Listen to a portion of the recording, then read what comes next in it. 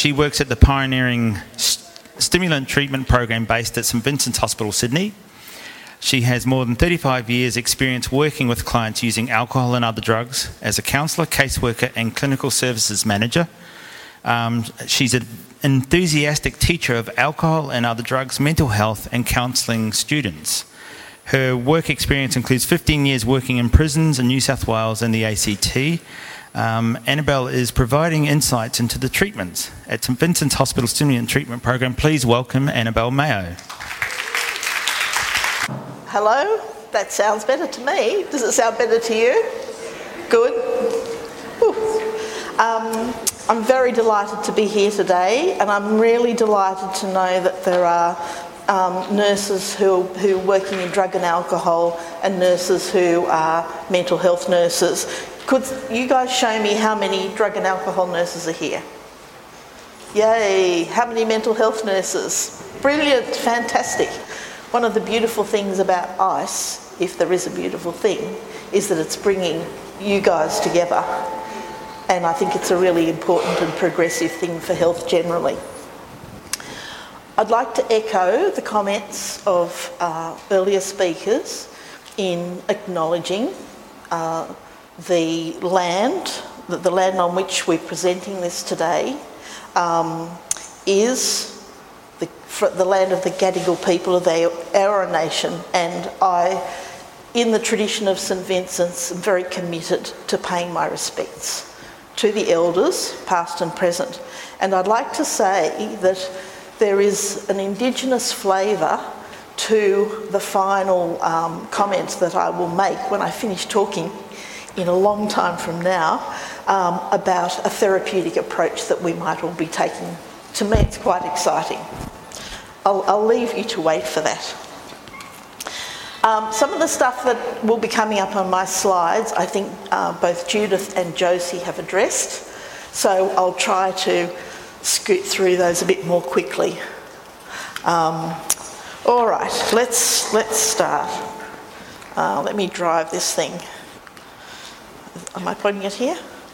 Okay, here's the villain. Methylamphetamine, or methamphetamine for short, because why have an extra syllable if you don't need it? It's a synthetic stimulant drug, and that's a really important thing to identify. An amphetamine type stimulant.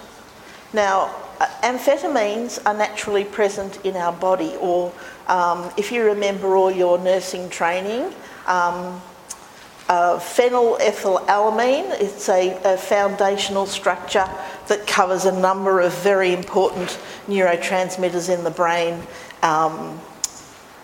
Dopamine, for example, adrenaline and noradrenaline, and your own natural speed, PEA, which you have floating around in your head, and which you will get a little bit of pleasure from every time you have some chocolate. Right, more about that later. It certainly comes in many forms, as Josie pointed out, and I thought I'd show you the little diagram here. And it's an important diagram because there are two aspects to this molecule. There's a right-hand part of the molecule and a left-hand part of the molecule, dextro and levo. And in some treatment, in some medication, some pharmacotherapy, people are being provided with the dextro, some people are being provided with the levo, and some are being provided with an artificially concocted mix of the two. We'll talk about that a little bit more, but it is those two branches that we're quite interested in terms of the medication or possible medication. Did you like this? Crisis. Isn't that clever? My family will be appalled that I've put that up there. They'll say that's very typical of me. Certainly the discussion at the moment is, if you see those words I've got down there on the right-hand side, epidemic, scourge, plague. These words seem to be recycled over and over again. The concern could be how helpful using this dramatic language is to helping, firstly, people not go there and not start using, or people who are in and around and are currently experimenting, and the last group, which people are who are quite heavily committed to their substance use. I want to make a point here. I think it's really significant that this is a dreadful problem for people who are feeling overwhelmed by their amphetamine use. Family members suffer dreadfully. I know because I speak to them on the phone. But I want it to be in a context of overall health. And I want to remind you, as Josie did, that alcohol is still our major substance use problem. I want to remind you all that there's an emerging problem that may dwarf ice, and that is the overprescription of meds, the misuse of meds, and that would involve opiate-type medications, benzos, and increasingly psych meds. You are all in a really prime position to be watchful and to advocate for patients about whether you think the level of medication they're receiving is helpful. I'd also like to highlight that yesterday was Are You OK Day, and 7 people a day in this country end their lives from their mental health crisis that goes unsupported or unresolved. So I'd like to talk about this in an appropriate health context. And that's to say, my summary of it, and I leave you to form your own conclusions, is that it is problematic. It's one of several important health problems I'd like to see us negotiating very enthusiastically. Okay, so ATS, amphetamine type stimulant, you might see that little abbreviation through a lot of the literature. I'm using it to save space. Second most widely used illicit drug in the world. Humans love their stimulants. The most widely used drug of any kind in the world is caffeine, or members of the xanthine family. It's a stimulant drug. You've probably had some for morning tea. There are many different substances around the world, and I'll identify a few further along that are stimulant-type substances. But this is one that has been made illegal. Not for very long. It wasn't so long ago where it wasn't illegal at all.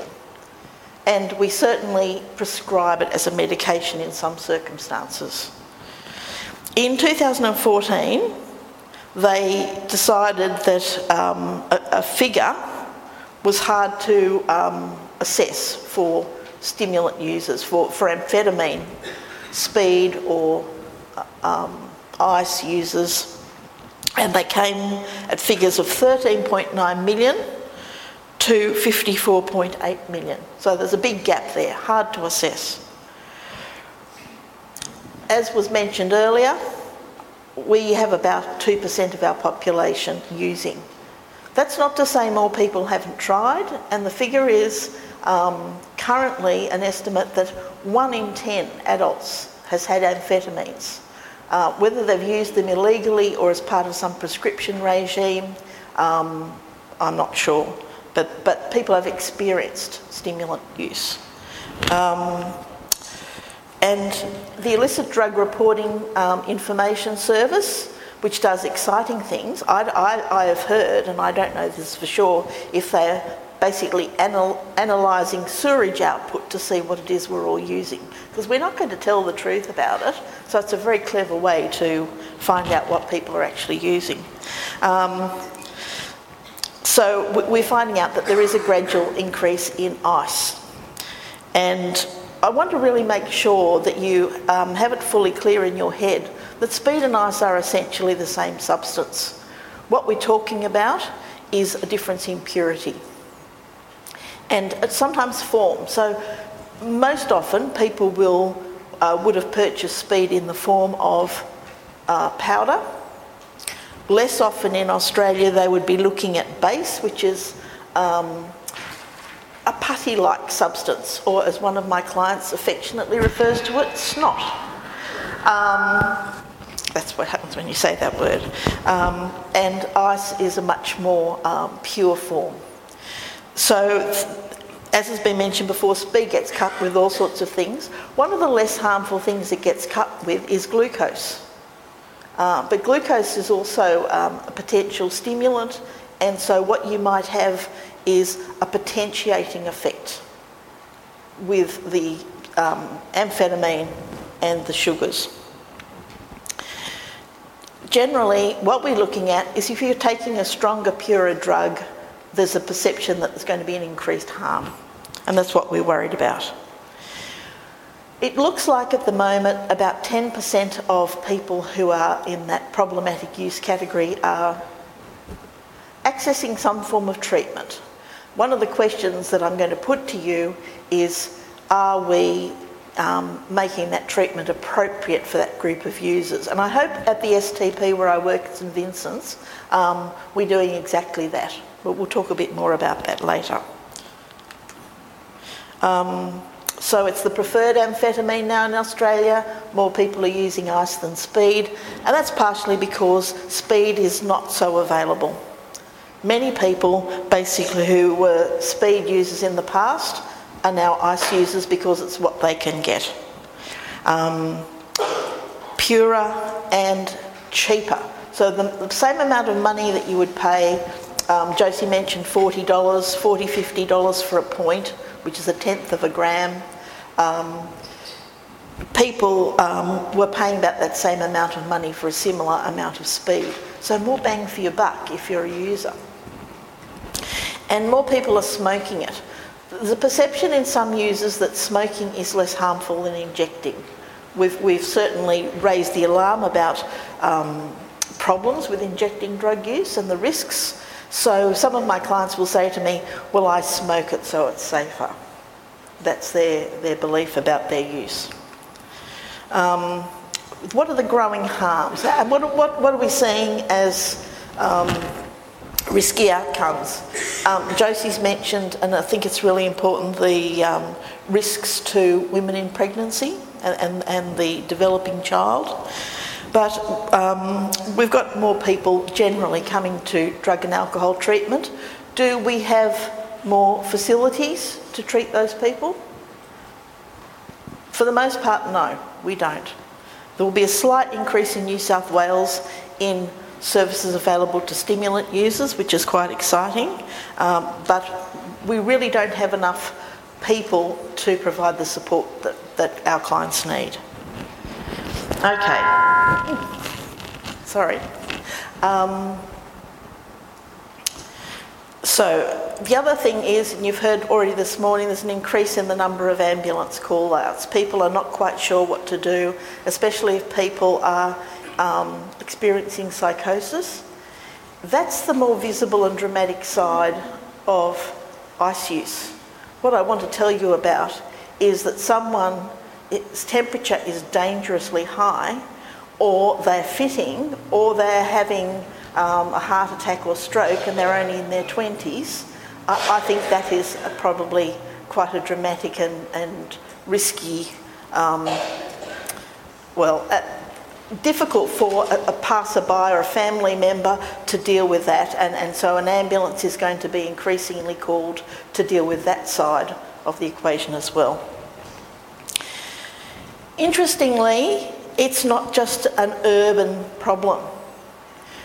One of our big concerns is how are we addressing regional drug use. Many country towns where people have less than adequate levels of employment for young people, for instance, have to some extent come to live with what we call an ice economy.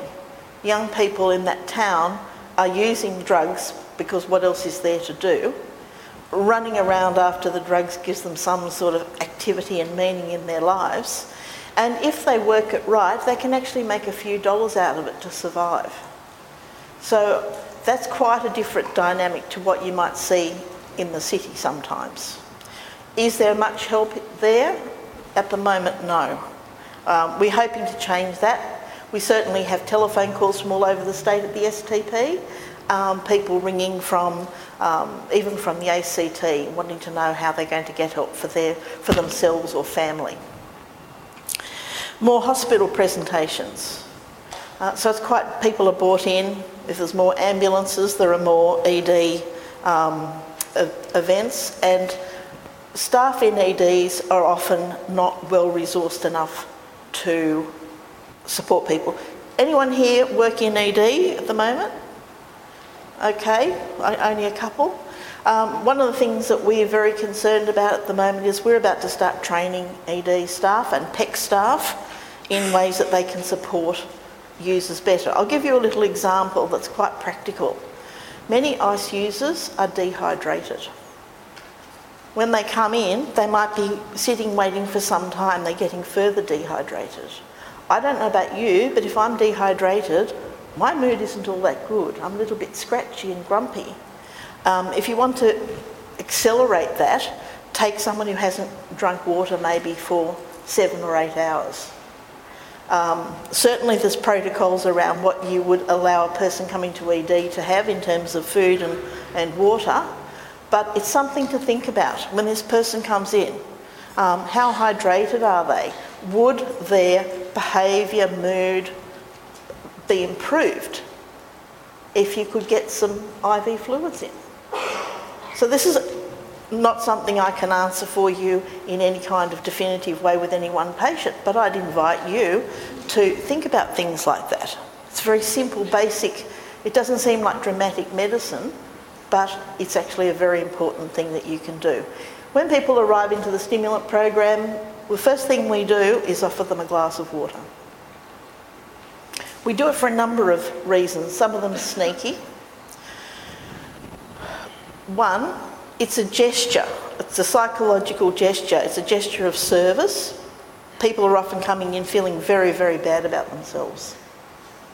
And to have the counsellor offer them that hospitality, to welcome them, will reduce a lot of their stress.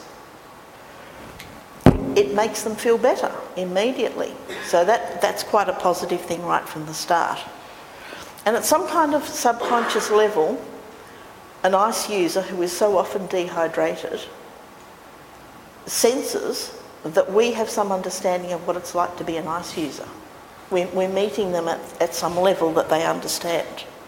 So something as simple as a glass of water doesn't cost a lot, certainly within the realm of what you guys can advocate for and offer. Okay. Lastly, one of the big concerns, that all this is very costly. It's not just costly in terms of AMBOs, in terms of EDs, but hugely problematic as far as the legal system is concerned. The Australian Crime Commission just put out a big report describing the meth market.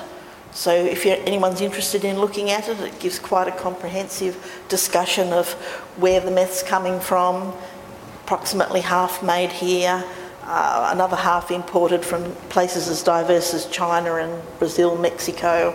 Quite a thriving industry. So this is very costly to police. It's very costly to keep locking people up because of their use and because of the offences they commit while they're using. Right. One of the problems in treating stimulant users is that for so long, the focus in drug and alcohol, as many of you would know, has been on the central nervous system depressants. Alcohol, to a lesser extent cannabis, and certainly on the use of opiates. And this has had quite an impact on how we've been treating people, because there's an identification of a drug user that doesn't often match our clients. Some of our clients are professional people. They don't identify with the people they see coming in and out of the methadone clinic. They wouldn't access drug and alcohol treatment. Similarly, if you go to a detox, so detoxes are pretty much set up for a turnaround from heavy drinking or from heroin use, and you get about a 5-day stay. If you're going to be really seriously supporting an ice user who wants to detox, they need to be there 10 days to 2 weeks. I'm very heartened to see that in the case of Ward 64 at Concord, they have now identified that as a reason to change the length of stay, and other services are starting to follow through. We put people in detox all the time, and they're not detoxed when they are put back out on the street. They're better, they're a lot better than they were when they went in, but they're not ready to go back to the street. It's a bit of a waste of money. Stimulants, as I said, are used every day around the world. I talked about caffeine. Other xanthines, so xanthine is the caffeine family, and if anyone here like energy drinks, they've got guarana in, or matine. Those are 2 caffeine-like substances, very popular. Most people wouldn't know that after caffeine, alcohol and tobacco, the 4th biggest psychoactive substance that's used recreationally in the world is betel nut. So if you've been to India or Bangladesh or Pakistan, you will see that it's for a lot of people, chewing betel nut is like an after-dinner mint. A mild stimulant, but with huge health consequences, mouth and throat cancers among them. But we do live in a bit of a political and a cultural bubble here when it comes to our understanding of what substances people use. Kratom is used in places like Thailand. Even people who grow poppies in the poppy fields prefer kratom. Kratom is a stimulant. If you want to work hard all day in the hot sun, it helps to have a stimulant, not an opiate. Cat. So cat, the whole of the Middle East, Central Asia, parts of Africa, use cat, which is another stimulant. Sugar, the unmentionable. Sugar is a highly active stimulant drug that we use every day. It acts directly on glutamate in the brain, which pretty much is the main signal for all stimulants. I think, much as I do love a little bit of sugar in my biscuits or cakes or whatever, that as time goes on we might feel inclined to change our eating to reduce the amount of sugar we use. I think it's important to remember also that cocaine and amphetamine, which are to some extent vilified as illegal substances, are still prescribed in certain circumstances to people. We give children amphetamines. I've had people who've come in as clients or to the service who've been on some form of prescribed amphetamine or something like methylphenidate, which is Ritalin, since they were 4. So if ice is all that bad, and it is, there's another way of looking at amphetamines that some people think is not so bad, and that's confusing. It's confusing to the public, it's confusing to the potential user. Finally, psychostimulants are seen as having a role in improving performance, and the use of psychostimulants of all kinds has been much more tolerated until recently than opiates or alcohol, or tobacco for that matter. I think it's really important, having worked in a jail, to say that for years before anyone really ever heard of ice, I was seeing people incarcerated for psychosis from their speed use. It didn't really come up very much in the media that the person was on amphetamines. They might say the person was on drugs, but there was no desire, there was no narrative to separate out amphetamines as a cause of the behaviour. Maybe there should have been, I don't know. But I have to wonder if there isn't another agenda somewhere to make ICE the big villain. And quite interestingly, that agenda, it has been suggested to me by some of my clients, is very desirable from the point of view of the dealers. ICE is getting the best advertising and promotion that you could possibly want. If I'm telling you everyone out there is using it, it's a big risk, I'm going to invite some people to be curious about why so many people are using it. So to some extent, education is great, getting a message of harm out there is great, but how we do it is really important, because we don't want to make people think it's such a big thing that it's worth being curious about. So why was it tolerated up to now? And I think it's because there have been many people in many industries who've seen it as a way of supporting work. Truck drivers, ridiculous schedule that is required for them to be moved from place A to B. They're very tired. They need energy to lift and move. Sitting behind the wheel of a vehicle, heavy vehicle, for hours on end requires a degree of focus that most people can't sustain. Certainly, caffeine has been one of the things that drivers have used to help themselves, but it's only been a short leap from there that a number of drivers have felt encouraged or even required in some way to use amphetamine to get through their day. We certainly know it's changed now, thank goodness, for every time you get on a plane, everyone's drug and alcohol tested, but for a long time pilots were using amphetamines. I've had clients who have had jobs like working on a stock exchange and staying up all night day trading, and they've felt pressured to keep awake for their job.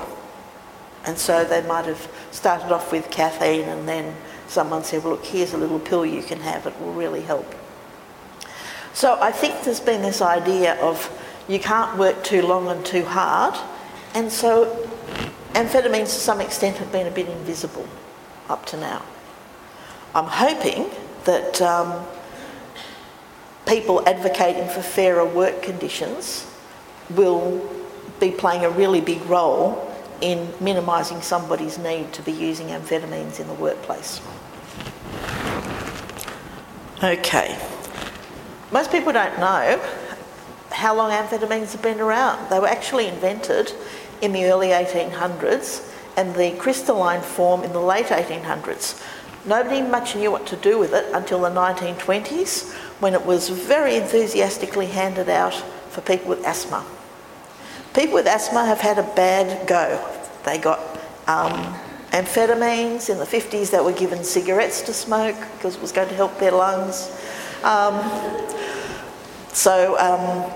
That lasted for quite a while. The next use of it was in the war, and this probably was the use that accelerated its people's awareness of it. Adolf Hitler reportedly loved amphetamine and used it to help him keep going as he busily ran the Third Reich. One of his favourite ways, he wasn't too keen on injecting, which was how he normally had it, but he loved to have it in chocolates.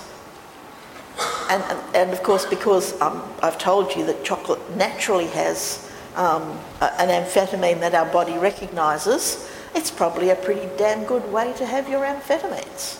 And apparently he used to hand them out in chocolates to his pilots, because if you need the Luftwaffe to be flying late into the night, then that's a very helpful little chemical way of doing it.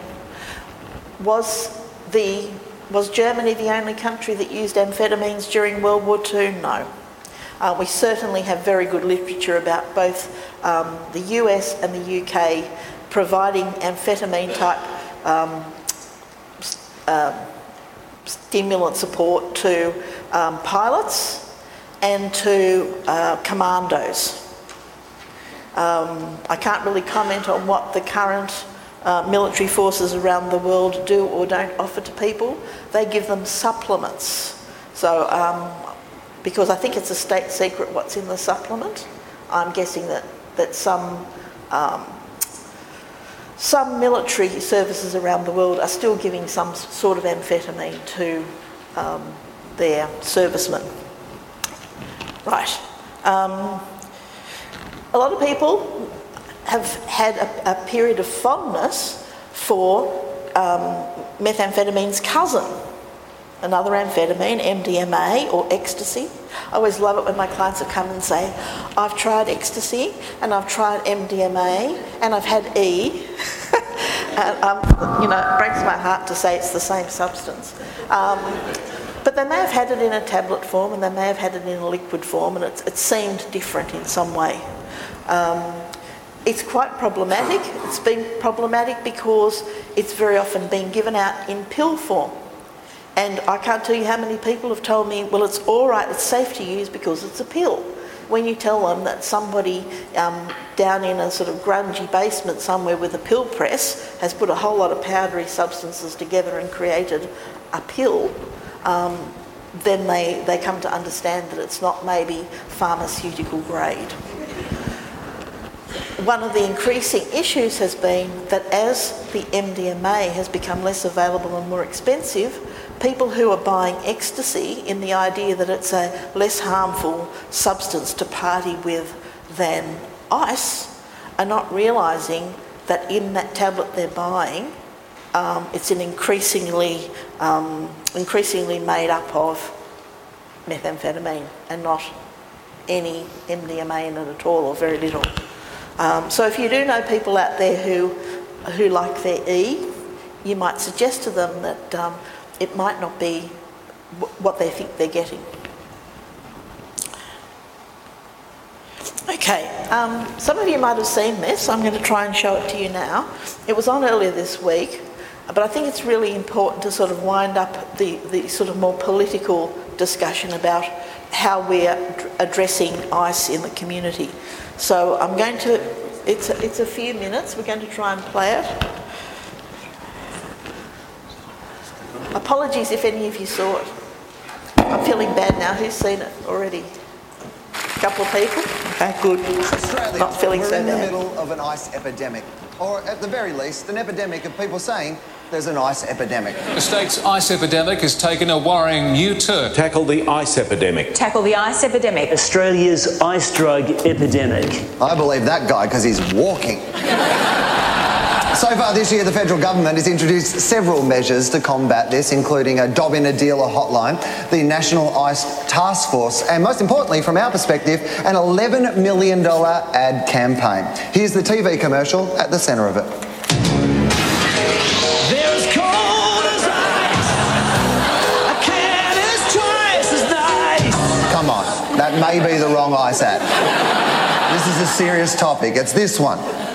As an emergency doctor, I've seen how ice is destroying lives. Did you finish that report? I've seen people who can't sleep for days. People smoke it, not realising it can be so addictive. No, Nick. Please. Son? Ice tears families apart. I'm going out. No, Nick. Get off!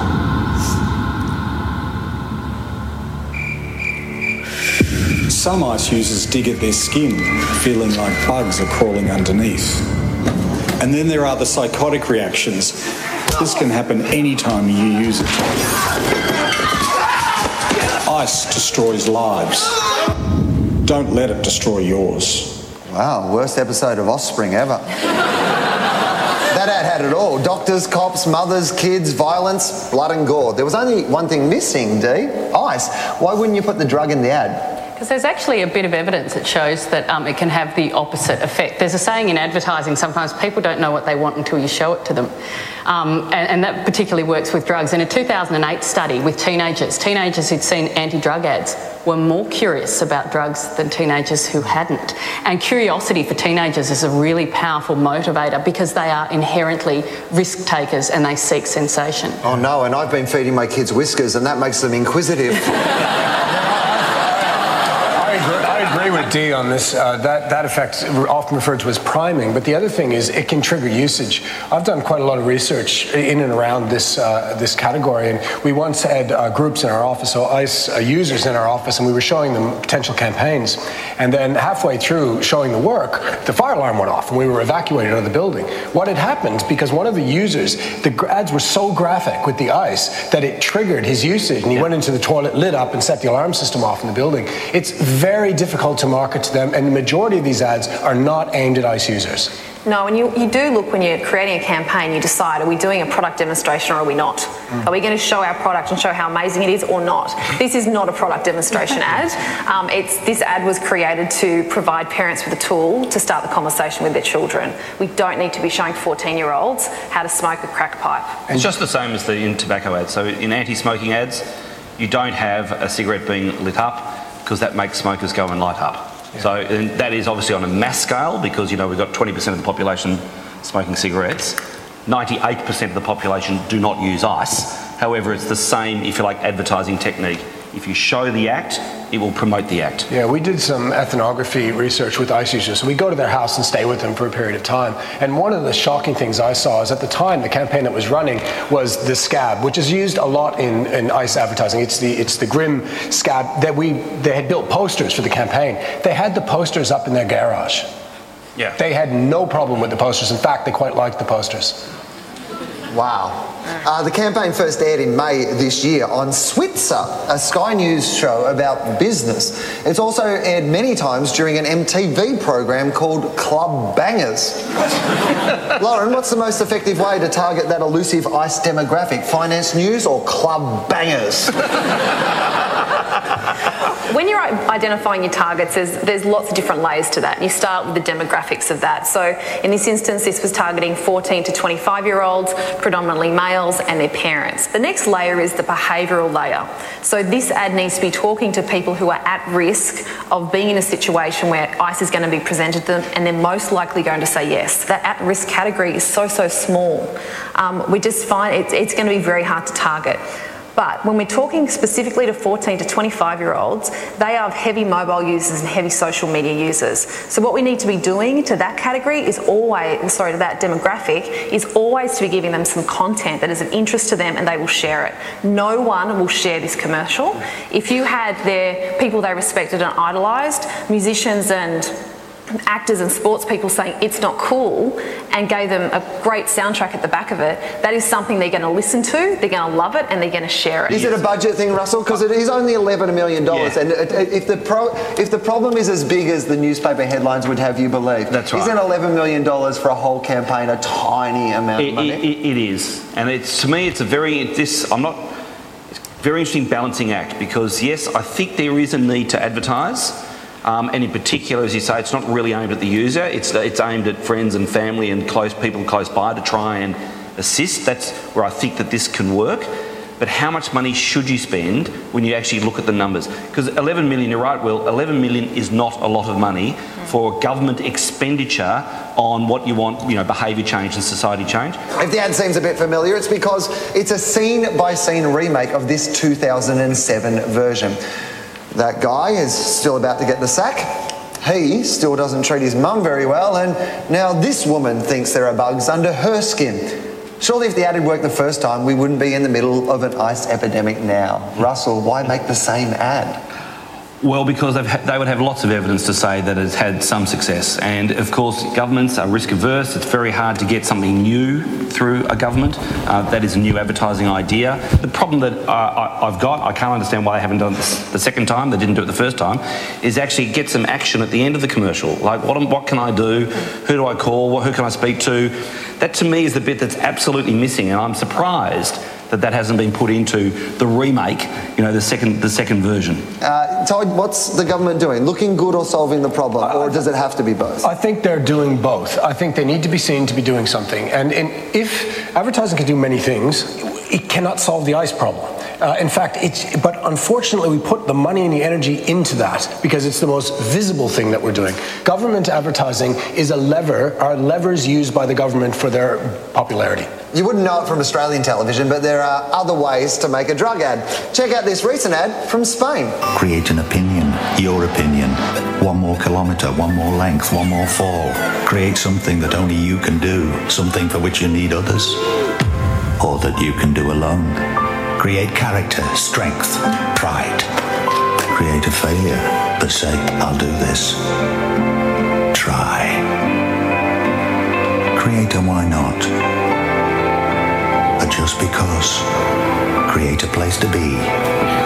Create a nonsense. Create what you like, but create something. Because the more things you create in your life, the less room is left for drugs. Yeah, because the one thing we know about creative people is that none of them are on drugs. An ad that shows what might happen if you don't take drugs, rather than one that shows what might happen if you do. Lauren, would that approach work in Australia? Every drug has a different at-risk group and a completely different message and a completely different way of speaking to them. If we're talking about prescription medication abuse or we're talking about ice, completely different markets and a very, very different message. Putting all drugs into one ad is impossible. But the notion of doing positive messages and showing an alternative to drugs rather than this will happen to you if you use them, I think has potential. Going positive can be a high wire act, as the Partnership for a Drug-Free America found out in the late 90s when it released what I think is safe to say officially the catchiest anti-meth jingle of all time. Look at me, busy as a bee. Where'd I get all this energy? Oh, meth. I don't sleep and I don't eat, but I've got the cleanest house on the street. Meth. Get these hairs all out of my face. Get these bugs all out of my place. One more hit, no time to waste. Oh, meth. I've never thought I'd say this, but Ice Ice Baby is now my second favourite song about ice. That's all for tonight. Please thank our panel, Russell, Lauren, Dee and Todd.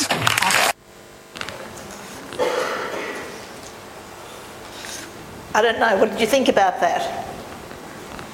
Has anyone got any views that something that's popped up into your head that you might like to share before we leap on to the next bit? All right, well, I'm happy to talk to you afterwards.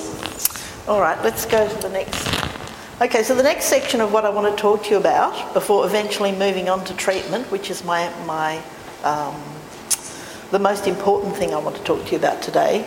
I want to just take you back into something that I hope you might find useful in terms of understanding somewhere back into the biology of all of it. The public will perceive that as nurses you have knowledge about the brain and body. Psychoeducation or education about what's happening in our brains and bodies is something that's not really generally available to people. It's there on the net if you want to look at Dr. Google, but if you talk to people in the pub or around the corner, they don't actually know a lot about their bodies. They don't know a lot about their brains. They don't have much of a clue of what it is they put into their bodies or their brains. So any interest that you might have in furthering your own knowledge and being a good translator or explainer of that knowledge to people you come across with when you're treating them is so valuable, it's so empowering, and it helps people make sensible decisions about their life. So one of the things I wanted to show you is a little thing that's on the net that I often use as part of psychoeducation with my clients. Not all of them, obviously, but one of many techniques, and it's a little refresher for you, so I might just dive into it. This is the Spanish Department of Health put up this website. It's called Love My Spanish Accent, which I'm about to produce for you, Drogas y Cerebro. And I can say it like that because one of my colleagues is Spanish speaking and he made me pronounce it about 20 times to get it right. And it's a wonderful resource, not just for ice, but for drugs generally, that you might look at and use, or you might direct people to look at it, to understand how a particular drug works in the brain. Okay, let's dive in.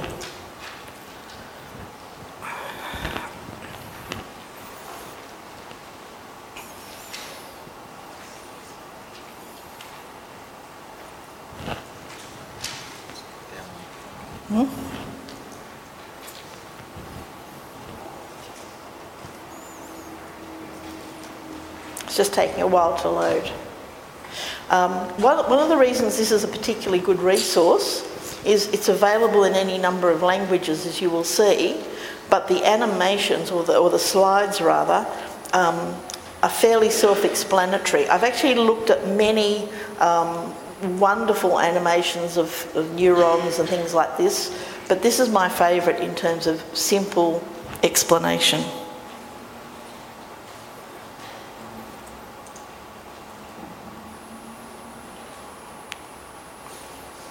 It's loading. Is it? We've got a problem.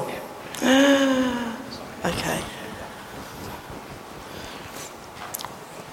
Okay, we might move on then, and if we can't get it. No? Okay. All right. Maybe something you can look at for yourself. Basically, just to recap, all the action in the brain is at the level of the synapse. So go back to your little diagram that's no doubt carved into your head from your study days of the neuron, and think about all the action happening in the synaptic cleft. That's the gap between one neuron and another. So methamphetamine uses 3 of 5 possible techniques to pass on the message of stimulation. It increases the process whereby all the neurotransmitters are ejected from the vesicles and into the synaptic cleft in a spasm.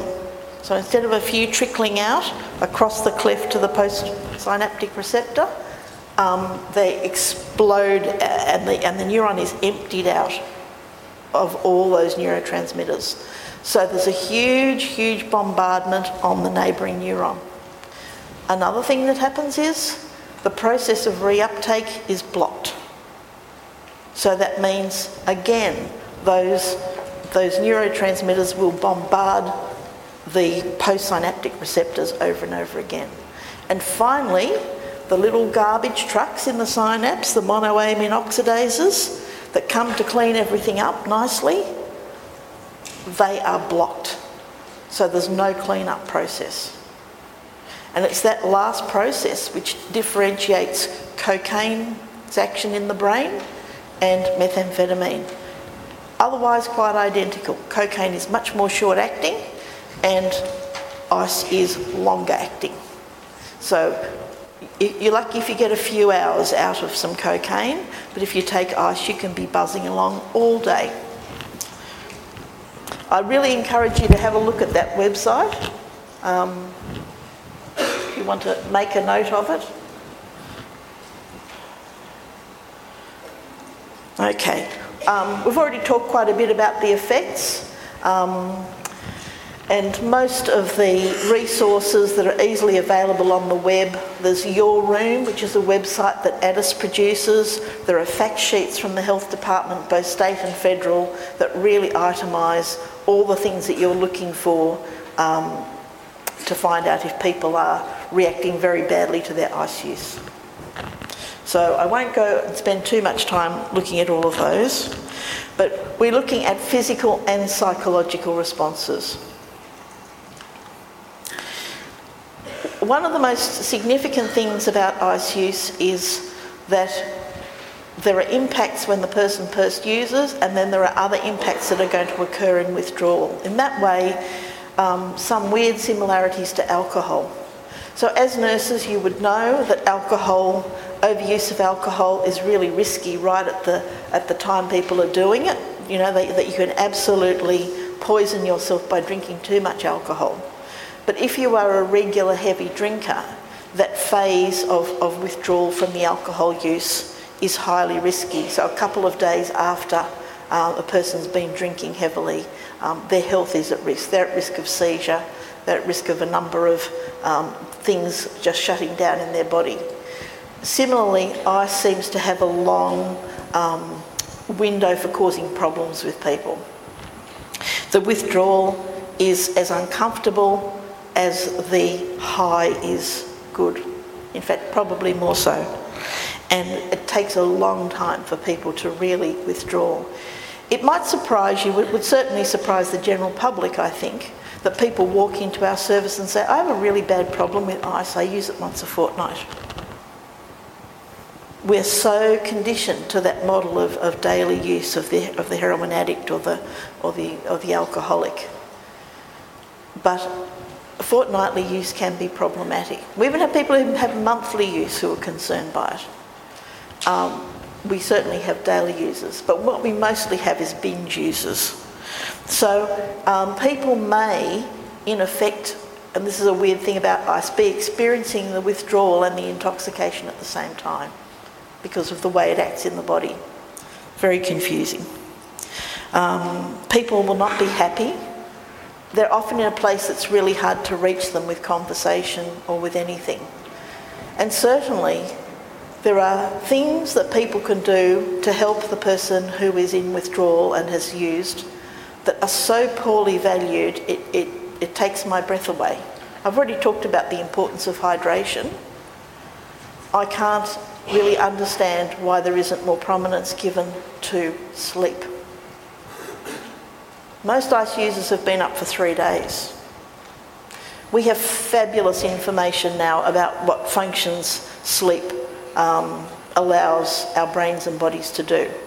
Only last year we definitively discovered by use of MRI scans that it's only when you're asleep that the garbage is effectively put out of your brain. Your brain has no lymphatic system, and the clearance of all the little bits of gunk sticking to all those neurons only happens in sleep. No other time.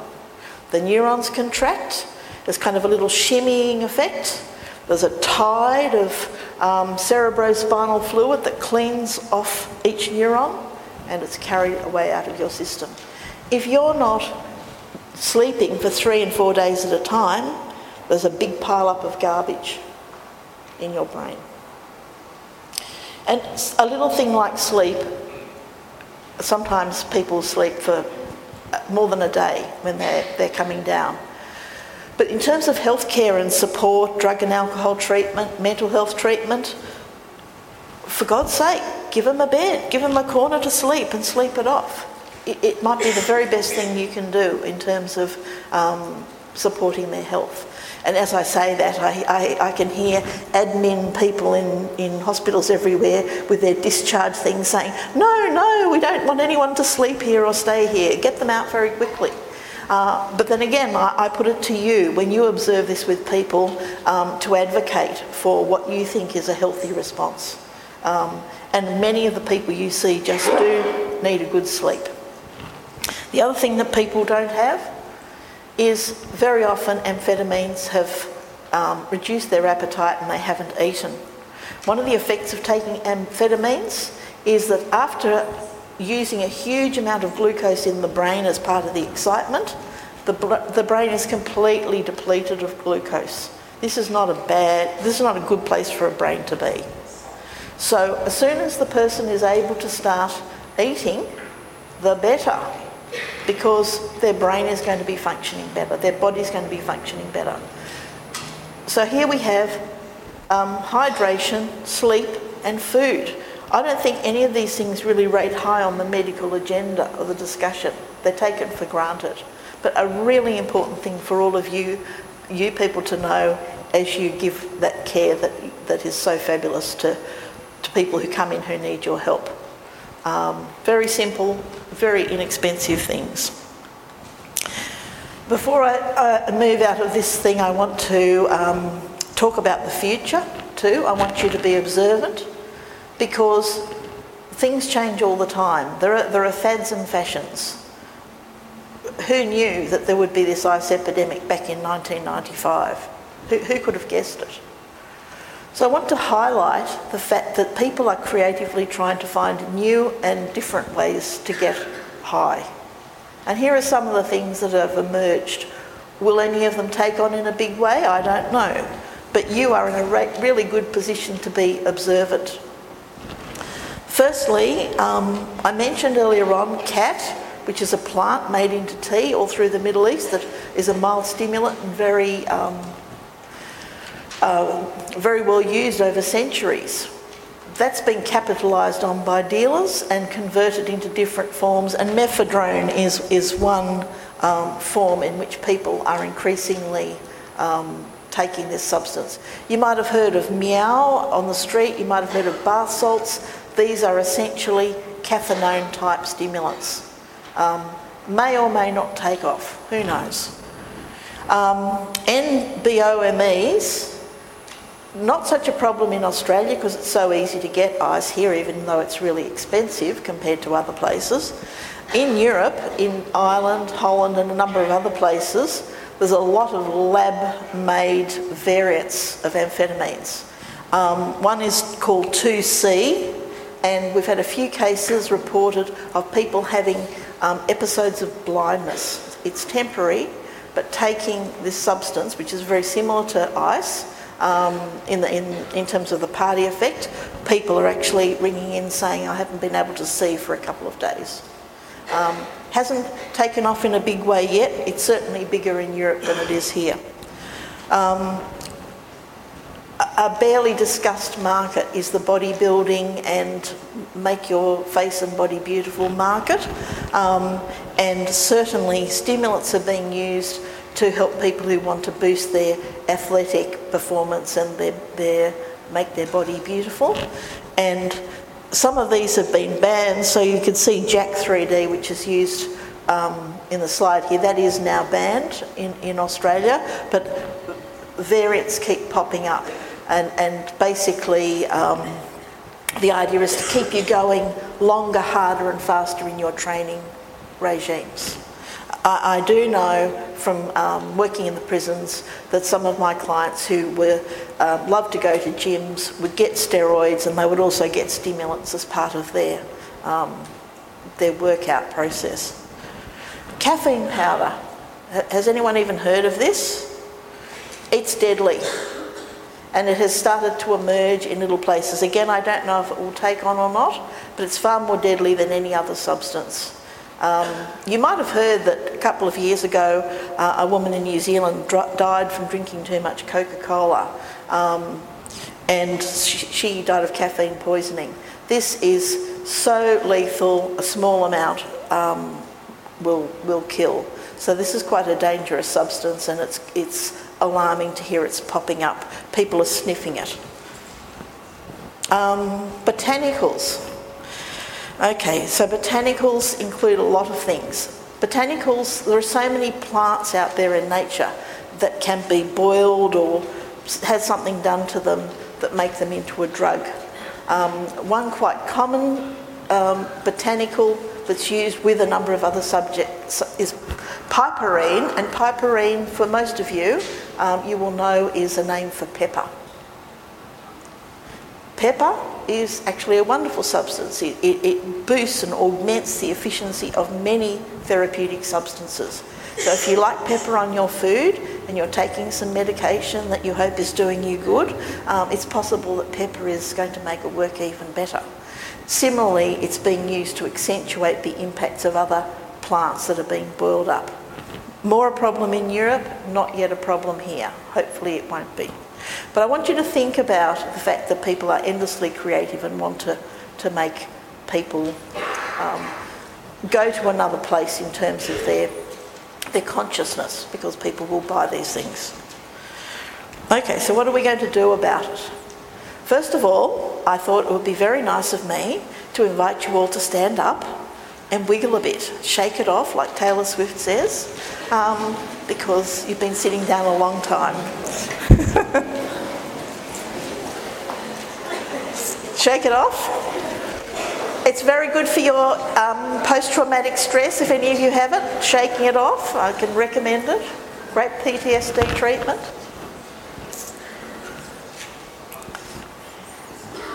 Are you all feeling quite settled? I'll go on then.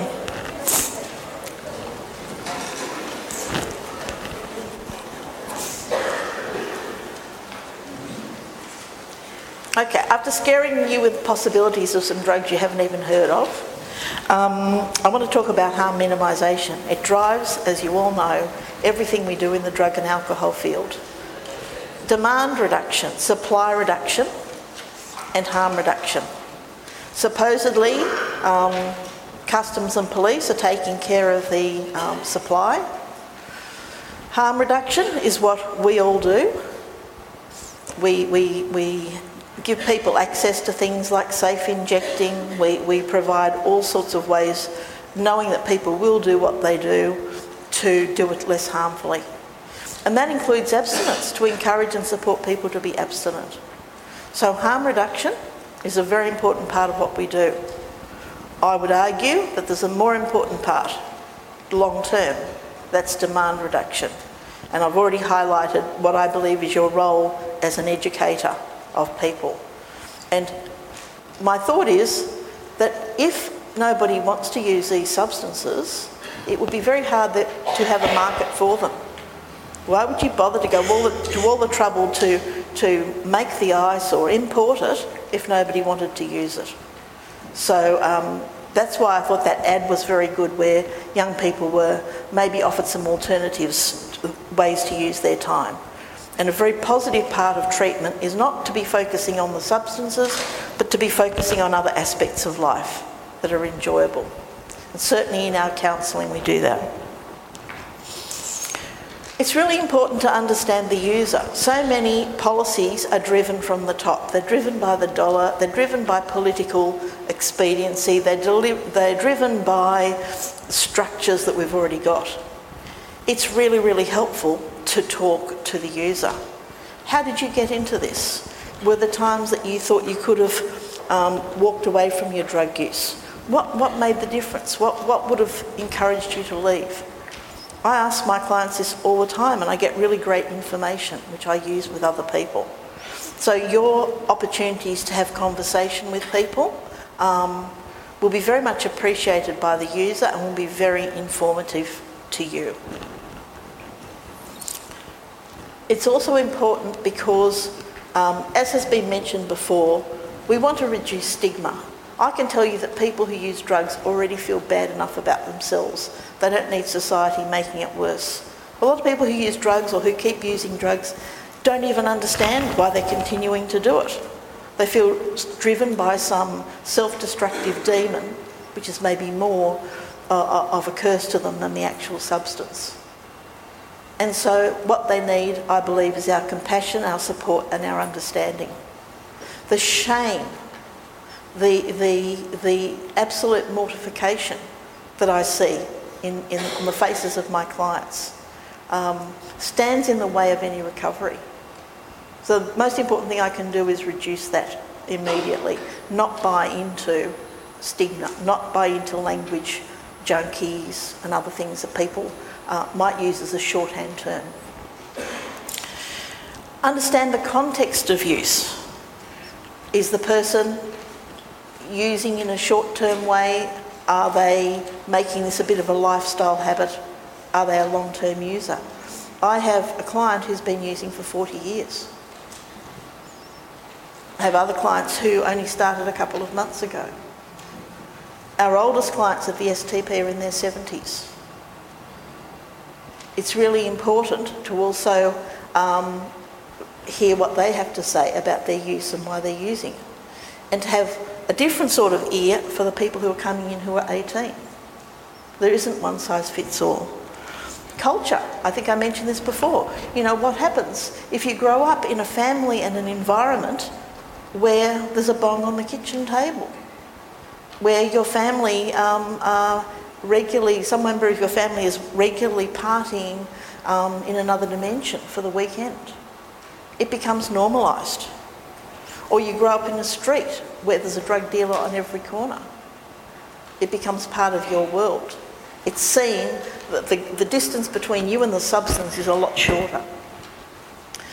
So it's really important to understand those kind of microcultural pressures that people have experienced. We have people who are ice users who might better be described as polydrug users. They might have started their career with opiates, got through that, and have moved on to a different experience. Most importantly of all, ice users very often use other substances to manage their ice use, and this is really important for you in treatment. It's not uncommon for someone to be up for 3 days with their ice use, but then want to go to sleep and they can't.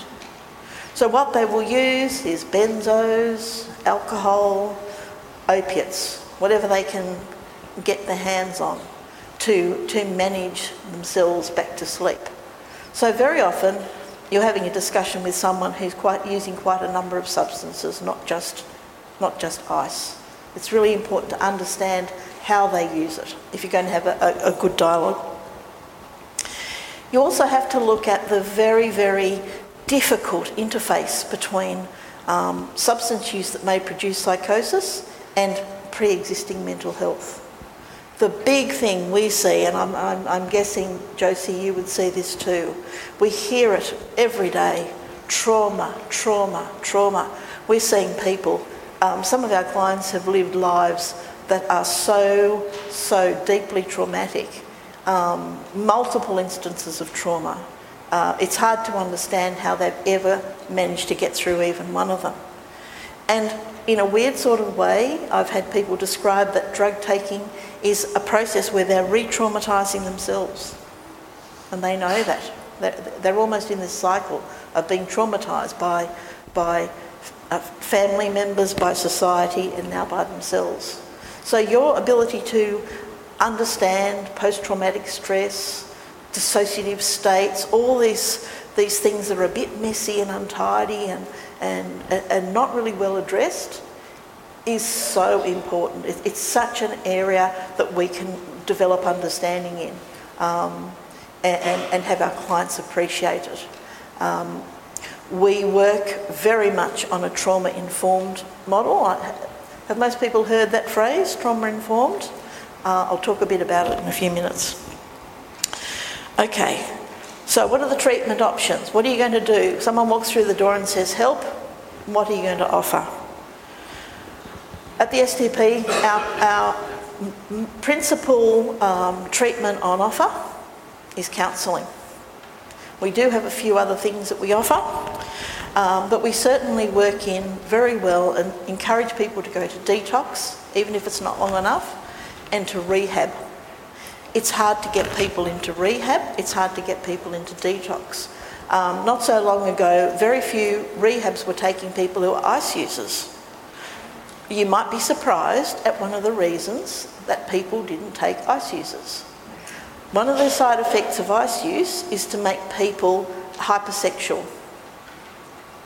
The last thing you want in a mixed sex rehab is all the residents getting involved with each other. This was just traumatic and difficult for people to manage. Also, people might be a little bit aggressive, a little bit high-strung. Much easier to take those nice, quiet, alcohol-using, opiate-using people. It's not so easy to make that distinction anymore, and increasingly, thank goodness, rehabs and detoxes are opening up their beds to everyone. But not necessarily with training and understanding on board of what the issues for the people who are coming in to get that care need. And certainly not enough beds, my goodness. We often fantasise that we're going to get one of those sleep pods. I don't know if you've ever seen a sleep pod, and park people in it for a few hours here and there just to have a kind of a mini detox or some time out from their life. Pharmacotherapy. It's very tempting.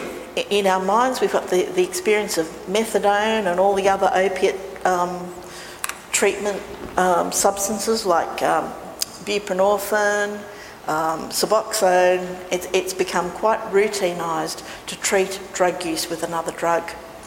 But it's problematic.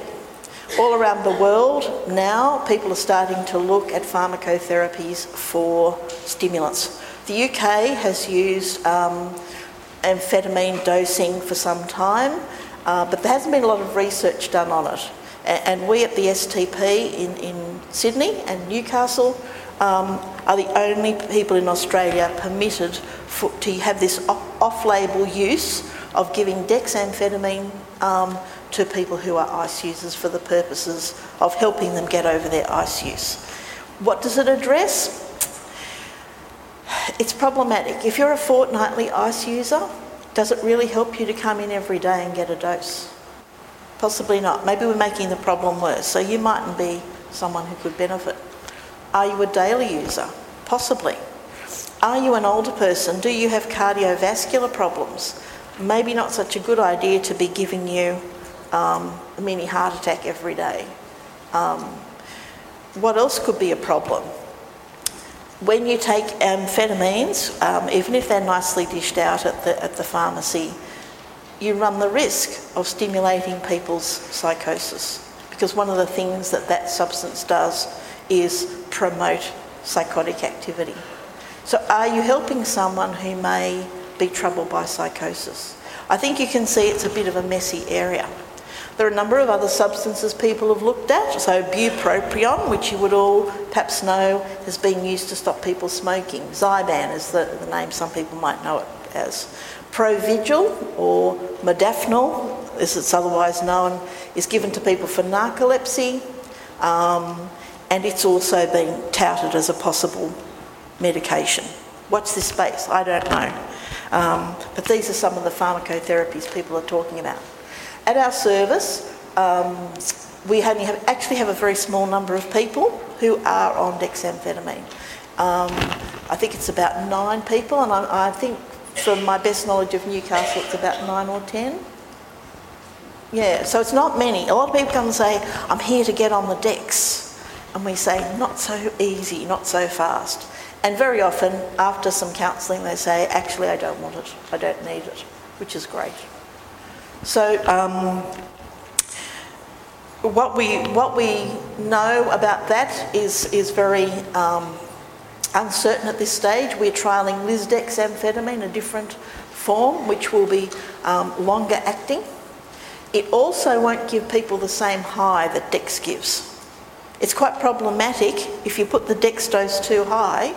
It can trigger sexual fantasies, desires to use. It isn't always protective against ice use. So possibly Lisdex might give less of a high. We don't know.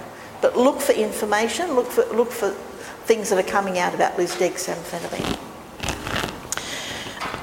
We have to look at the complexity of the lives of many of our clients, and it's really important to think about other services that we're going to bring in. I've already mentioned the importance of psychoeducation that could be given by a number of health professionals. I think there's a huge role for bringing in occupational therapists and social workers. One of the reasons for that is the difficult situations our clients go back to when they're not with us. So they might be homeless. I've had 3 people cut off pensions and Centrelink this week because they didn't fill out the right form or the rules have changed. So this is hugely disturbing to them. So we need people, as well as counsellors, we need people out there who can advocate with housing, with Centrelink, and give those sort of supports.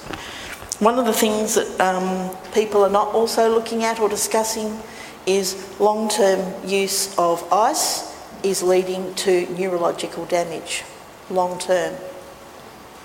And we don't know very much about that. There's very little done in the baseline MRI testing to measure just how damaged people's ability to think is. We do know there's been memory problems that people have had. I have clients who tell me that when they take ice they feel brilliant, and then in the afternoon or the next day when it's worn off they can't add 2 and 2. So there's huge impact on people's ability to do operational thinking in their head, huge impacts on people's decision-making capacity. The frontal lobes are in a bit of a mess, and these are all things that I think we don't even begin to know what we could do to help people. Neuroplastic training, brain training might be an answer, something we're looking at the moment. But this is a long-term impact. Okay. I just wanted to say a bit more about people who come into the service. You'll be very surprised how many people come in who are teachers, doctors, nurses, physiotherapists, CEOs, elite sports people, alongside the number of clients we have coming to the service who have university degrees and even postgraduate qualifications is quite astonishing to us. It's really important for us to help those people because they've got wonderful minds and wonderful ideas, and where they're at the moment, they're completely unable to use them. And this is perhaps for me one of the most alarming and scary parts. If there is an alarm about ice use, there's something about it that can be harmful to people that you would think would be able to protect themselves from problematic drug use. And I just put that out there. The profile of the scab-covered person that I have seen clients who have the scabs, but a comment that people often make when they come to our service is it's hard to tell who the clients are because they look just like everybody else. And I want you to know, to not have any prejudgment about what an ice user and a person with complex problems related to their ice use might look like.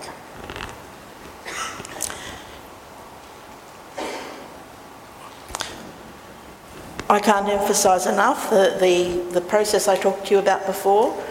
We need counselling. We need to help the person reorganise their thinking and their feelings. We need some discussion and education about the drug and how it impacts the body. Nowhere really loudly in the health discussion is there much information about the third part of this triangle up here, which is when a person's released from hospital, what are we releasing them to? We don't have good aftercare. I see people put out in the street every day. They've been through ED and PEC. Are they suicidal? No. Are they psychotic? No. Out you go. But they're not really going to any next stage. So what I'd like to see is a much bigger discussion about better aftercare from treatment, and I'd certainly like to see a bigger discussion about, politically we've got a bit of rhetoric about, would you give that last apartment of housing house to the dear old lady who's been waiting for that house for a long time, she's elderly, she needs a place to live, or to the scabby junkie? You've all heard this discussion. In my view, it's a difficult decision because I believe they're equally entitled to social support. And there are benefits for all of us in helping both of those people and finding the money to house both of them. But it's really problematic that we haven't got enough resources out in the community to help people get through everyday living. One example that's really important to me is a number of my clients have eating disorders. If they didn't have them before they were an ice user, they sure have them as part of their ice using. They get quite fearful about preparing food. The ritual and the process that they have to go through to shop brings up anxiety in them. How helpful would it be to have someone who could go to their house and just walk them through reconnecting with shopping, reconnecting with feeding themselves? There are a few services out there who do it, not nearly enough. This, by the way, is one of the most important triangles. Certainly all the drug and alcohol workers will have come across it at some stage. This was Norman Zinberg's understanding that you can't just treat drugs with drugs, that there has to be a more global approach. And you will know that probably that how he came upon that was after Vietnam, many servicemen, I think 60% of American servicemen returning were determined to have some dependence on heroin. Huge. So you can imagine they were all in a panic about people coming back to the United States. Weirdly, when those men got back to the United States, very few of them had any ongoing addiction. And there's an argument now that the term addiction really is not a useful term. We certainly don't use it. that the drug itself was not so powerful. It wasn't more powerful than jobs that were waiting, girlfriends and wives who were waiting, supportive family members, hopeful futures. All of those things allow people to find resources inside themselves to overcome substance use. Really a powerful thing to think about when that word addiction comes up. So that's from the 1980s. It still stands now. And what I tell people who come in and they want us to give a drug to their child to overcome their addiction is that actually having good internal resources, good social resources, add those together, it will trump any drug. It will trump any drug. People can find those resources very easily. So very quickly, who we are: primarily a counselling service with medical support. Our clients are aged 18 and over. All you have to be is aged 18 and over and a stimulant user to come. And we don't charge anything. At the moment, we don't even take Medicare, although this might be something in the future. And that's been wonderful because we've been able to help trafficked sex workers get some kind of sexual health screening and to provide a service to people who wouldn't... sex workers. Did I say sexual health workers? Sex workers who are really at risk to come in and get looked after. We give priority to Indigenous clients and clients within the hospital framework. Okay, so this is what we offer. We have an intake interview that we can do over the phone or in person, and we offer a drop-in clinic 4 mornings a week. People can just come to our door and buzz and come in. One of the most interesting things that we do is the S-check. This is an attempt to engage ICE users early in their using career. We're not telling them to stop using. We're saying, you've been using a little bit, you're a little bit concerned about what's happening in your brain and body. Why don't you come in and see our GP and see our counsellors and just get a check-up and see where you're at? And it's very popular. So the first session we would do an extended psychosocial interview. The second session will be with our GP, who is really focused on looking for ICE-related harms. So what do you think they might be? I haven't got chocolates to throw at you for a reward. Sorry? Malnutrition, absolutely. Malnutrition is one thing. What's another thing? Dehydration, and you don't hear about it very much, but huge problems with kidney function because of that. Cardiovascular, absolutely. This is one of the number one things we're looking at. We're seeing people with dangerously high blood pressure who were in their healthy 20s. And we're certainly concerned if they're an injecting drug user because why? Endocarditis is really a risk for injecting drug users. We're also concerned about people smoking the pipe because they're not quite sure what damage they might be doing to their lungs. Skin does not do well with meth. It's whether you've got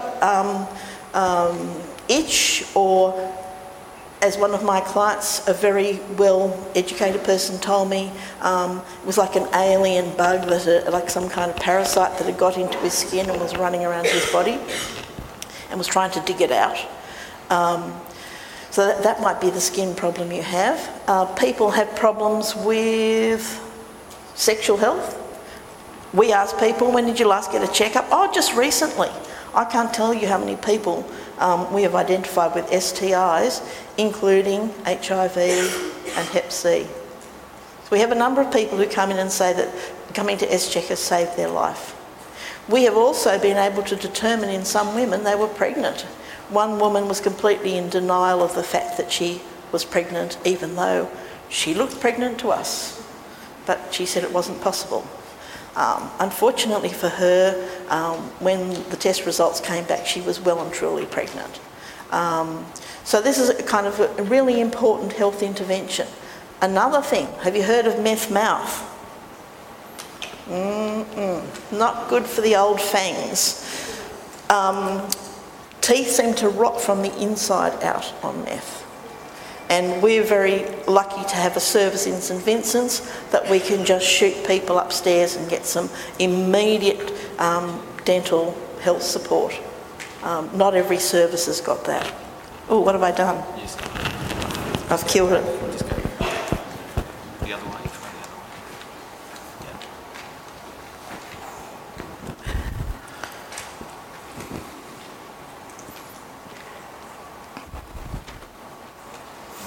Okay. Yeah.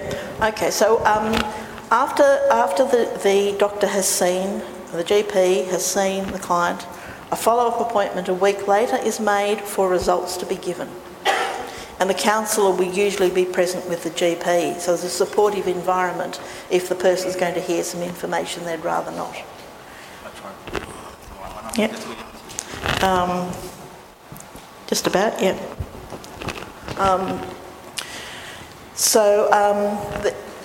Pretty much we've covered all the health issues and the follow-up, and then the final session is the counsellor paints a picture for the client of where they're at in terms of their life and their goals and their harms and what strengths they've got to help them get back on a good path in life and what things they might need some support with. It's a very, what we call, strengths-based approach. Identifying what resources you've already got to get well. Our clients give us really regular feedback that they find this process uplifting and encouraging. And from that point, they will go on to do counselling with us, like regular weekly counselling. The other thing we offer, which is unusual, is the link group. It's not an AA group. It's not a smart recovery group. It's a strengths-based group where people can come together and talk about a topic that's relevant to living a good life. Last week, my group did responsibility. We all had a good laugh about responsibility and how difficult it was to be responsible. We serve them food and people are encouraged by each other's stories. Very little discussion about drugs, by the way. It's very important for us to have that group because one of the side effects of ice use that is the most damaging of all is isolation. My little saying is, ice is the beginning of isolation because people become increasingly alienated from family, friends, workplace, and agoraphobia is something we're seeing increasingly. I have clients who ring who are too overwhelmed by getting on the train to come in that day. So we'll do the counselling over the phone. And they really describe this terror of leaving the house. So this is really an important thing, to connect people up and have a reason to get people out. One vote for pharmacotherapy on a daily basis is that many clients say they just wouldn't get out of bed and they wouldn't do anything if they didn't have to come and get their dose. So in some way, coming and picking up that daily dose is keeping them alive.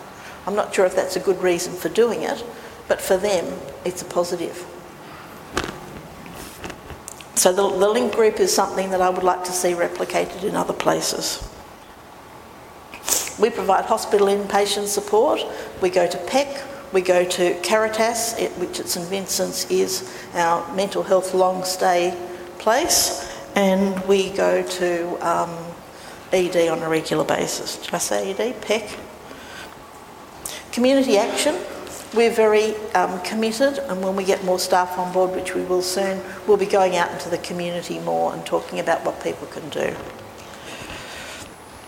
So, I've really covered a lot of those things. We don't have a particular counselling approach. You'll see a number up there. Maybe narrative therapy is probably the most commonly used. We're not so CBT. It doesn't seem to work all that well for our clients.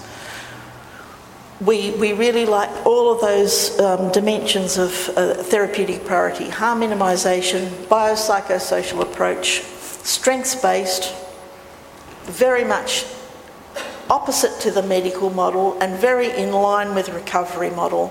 You will recover. Let's find out how. What resources do you have to recover?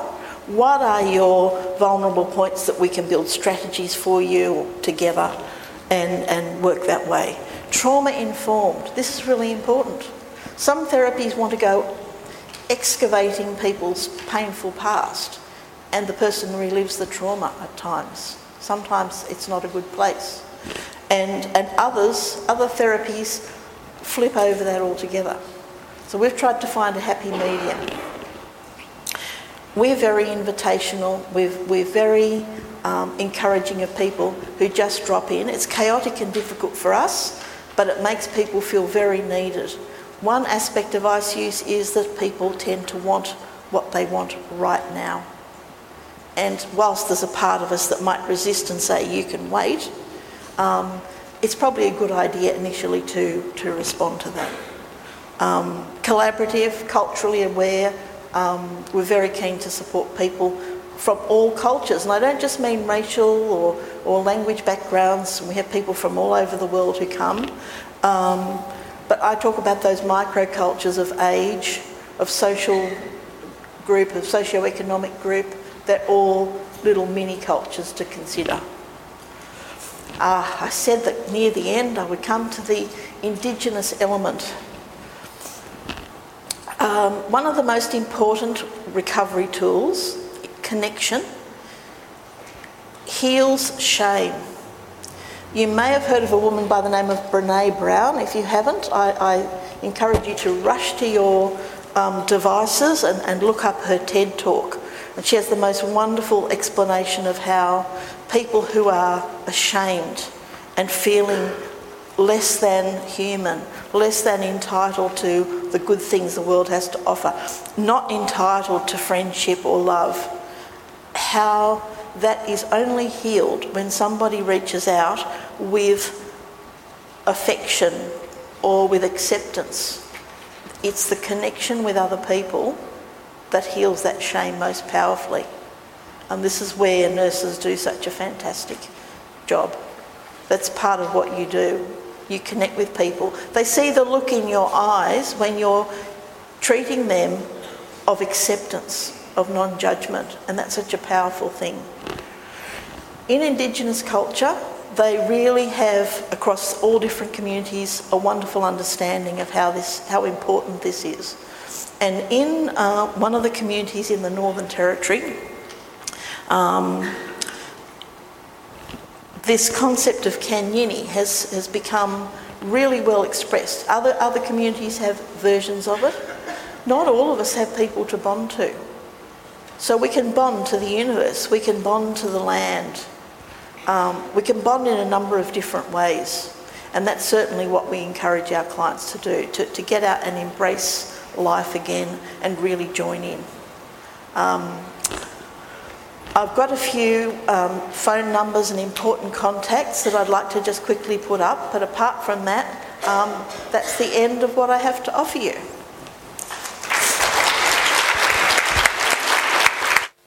Is an Australia-wide support line. It's actually located in the same building as us, and they offer 24-hour support lines for substance use of all kinds, but there is one particularly for stimulants. I've left some brochures on the table over there for those of you who would like to know more about what we do and you might want to refer people. We have a Facebook page and a Twitter account, not that I have anything to do with those, but you might be interested to direct other people to it. And any questions? Or would you rather... What's the time going? We'll only take a couple, like one question, because we're going to have the panel. Okay, yeah. Anyway. Yeah. Yep.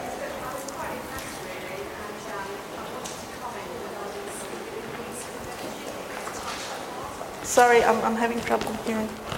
Okay, basically I just wanted to make a comment regarding stimulant use that you touched upon in the military. I've just served 17 years in the British Army and a further 4 in the Australian Defence Force. In 2005, random compulsory drug testing was brought in, and automatically, obviously, if you're found positive of this, you're discharged. But it's interesting because you touched upon heroin use. in, I think it was Vietnam, basically. Now, currently in Afghanistan, the Afghan National Army, they smoke heroin, basically, and that is one of the fear factors of the soldiers out there. So, look, we know that it possibly does happen, but it's, interestingly enough, nobody's tested positive for opioid abuse on return. So that's the other thing. The other thing that I wanted to just touch upon is I currently work in trauma-focused cognitive behavioural therapy, and I'm seeing a lot more referrals from polydrug users, basically, and I think it's based on what you said there. There's a lot of underlying factors of abuse, basically, and dysfunctional childhoods in that, basically. So thank you very much. That was good. Thank you.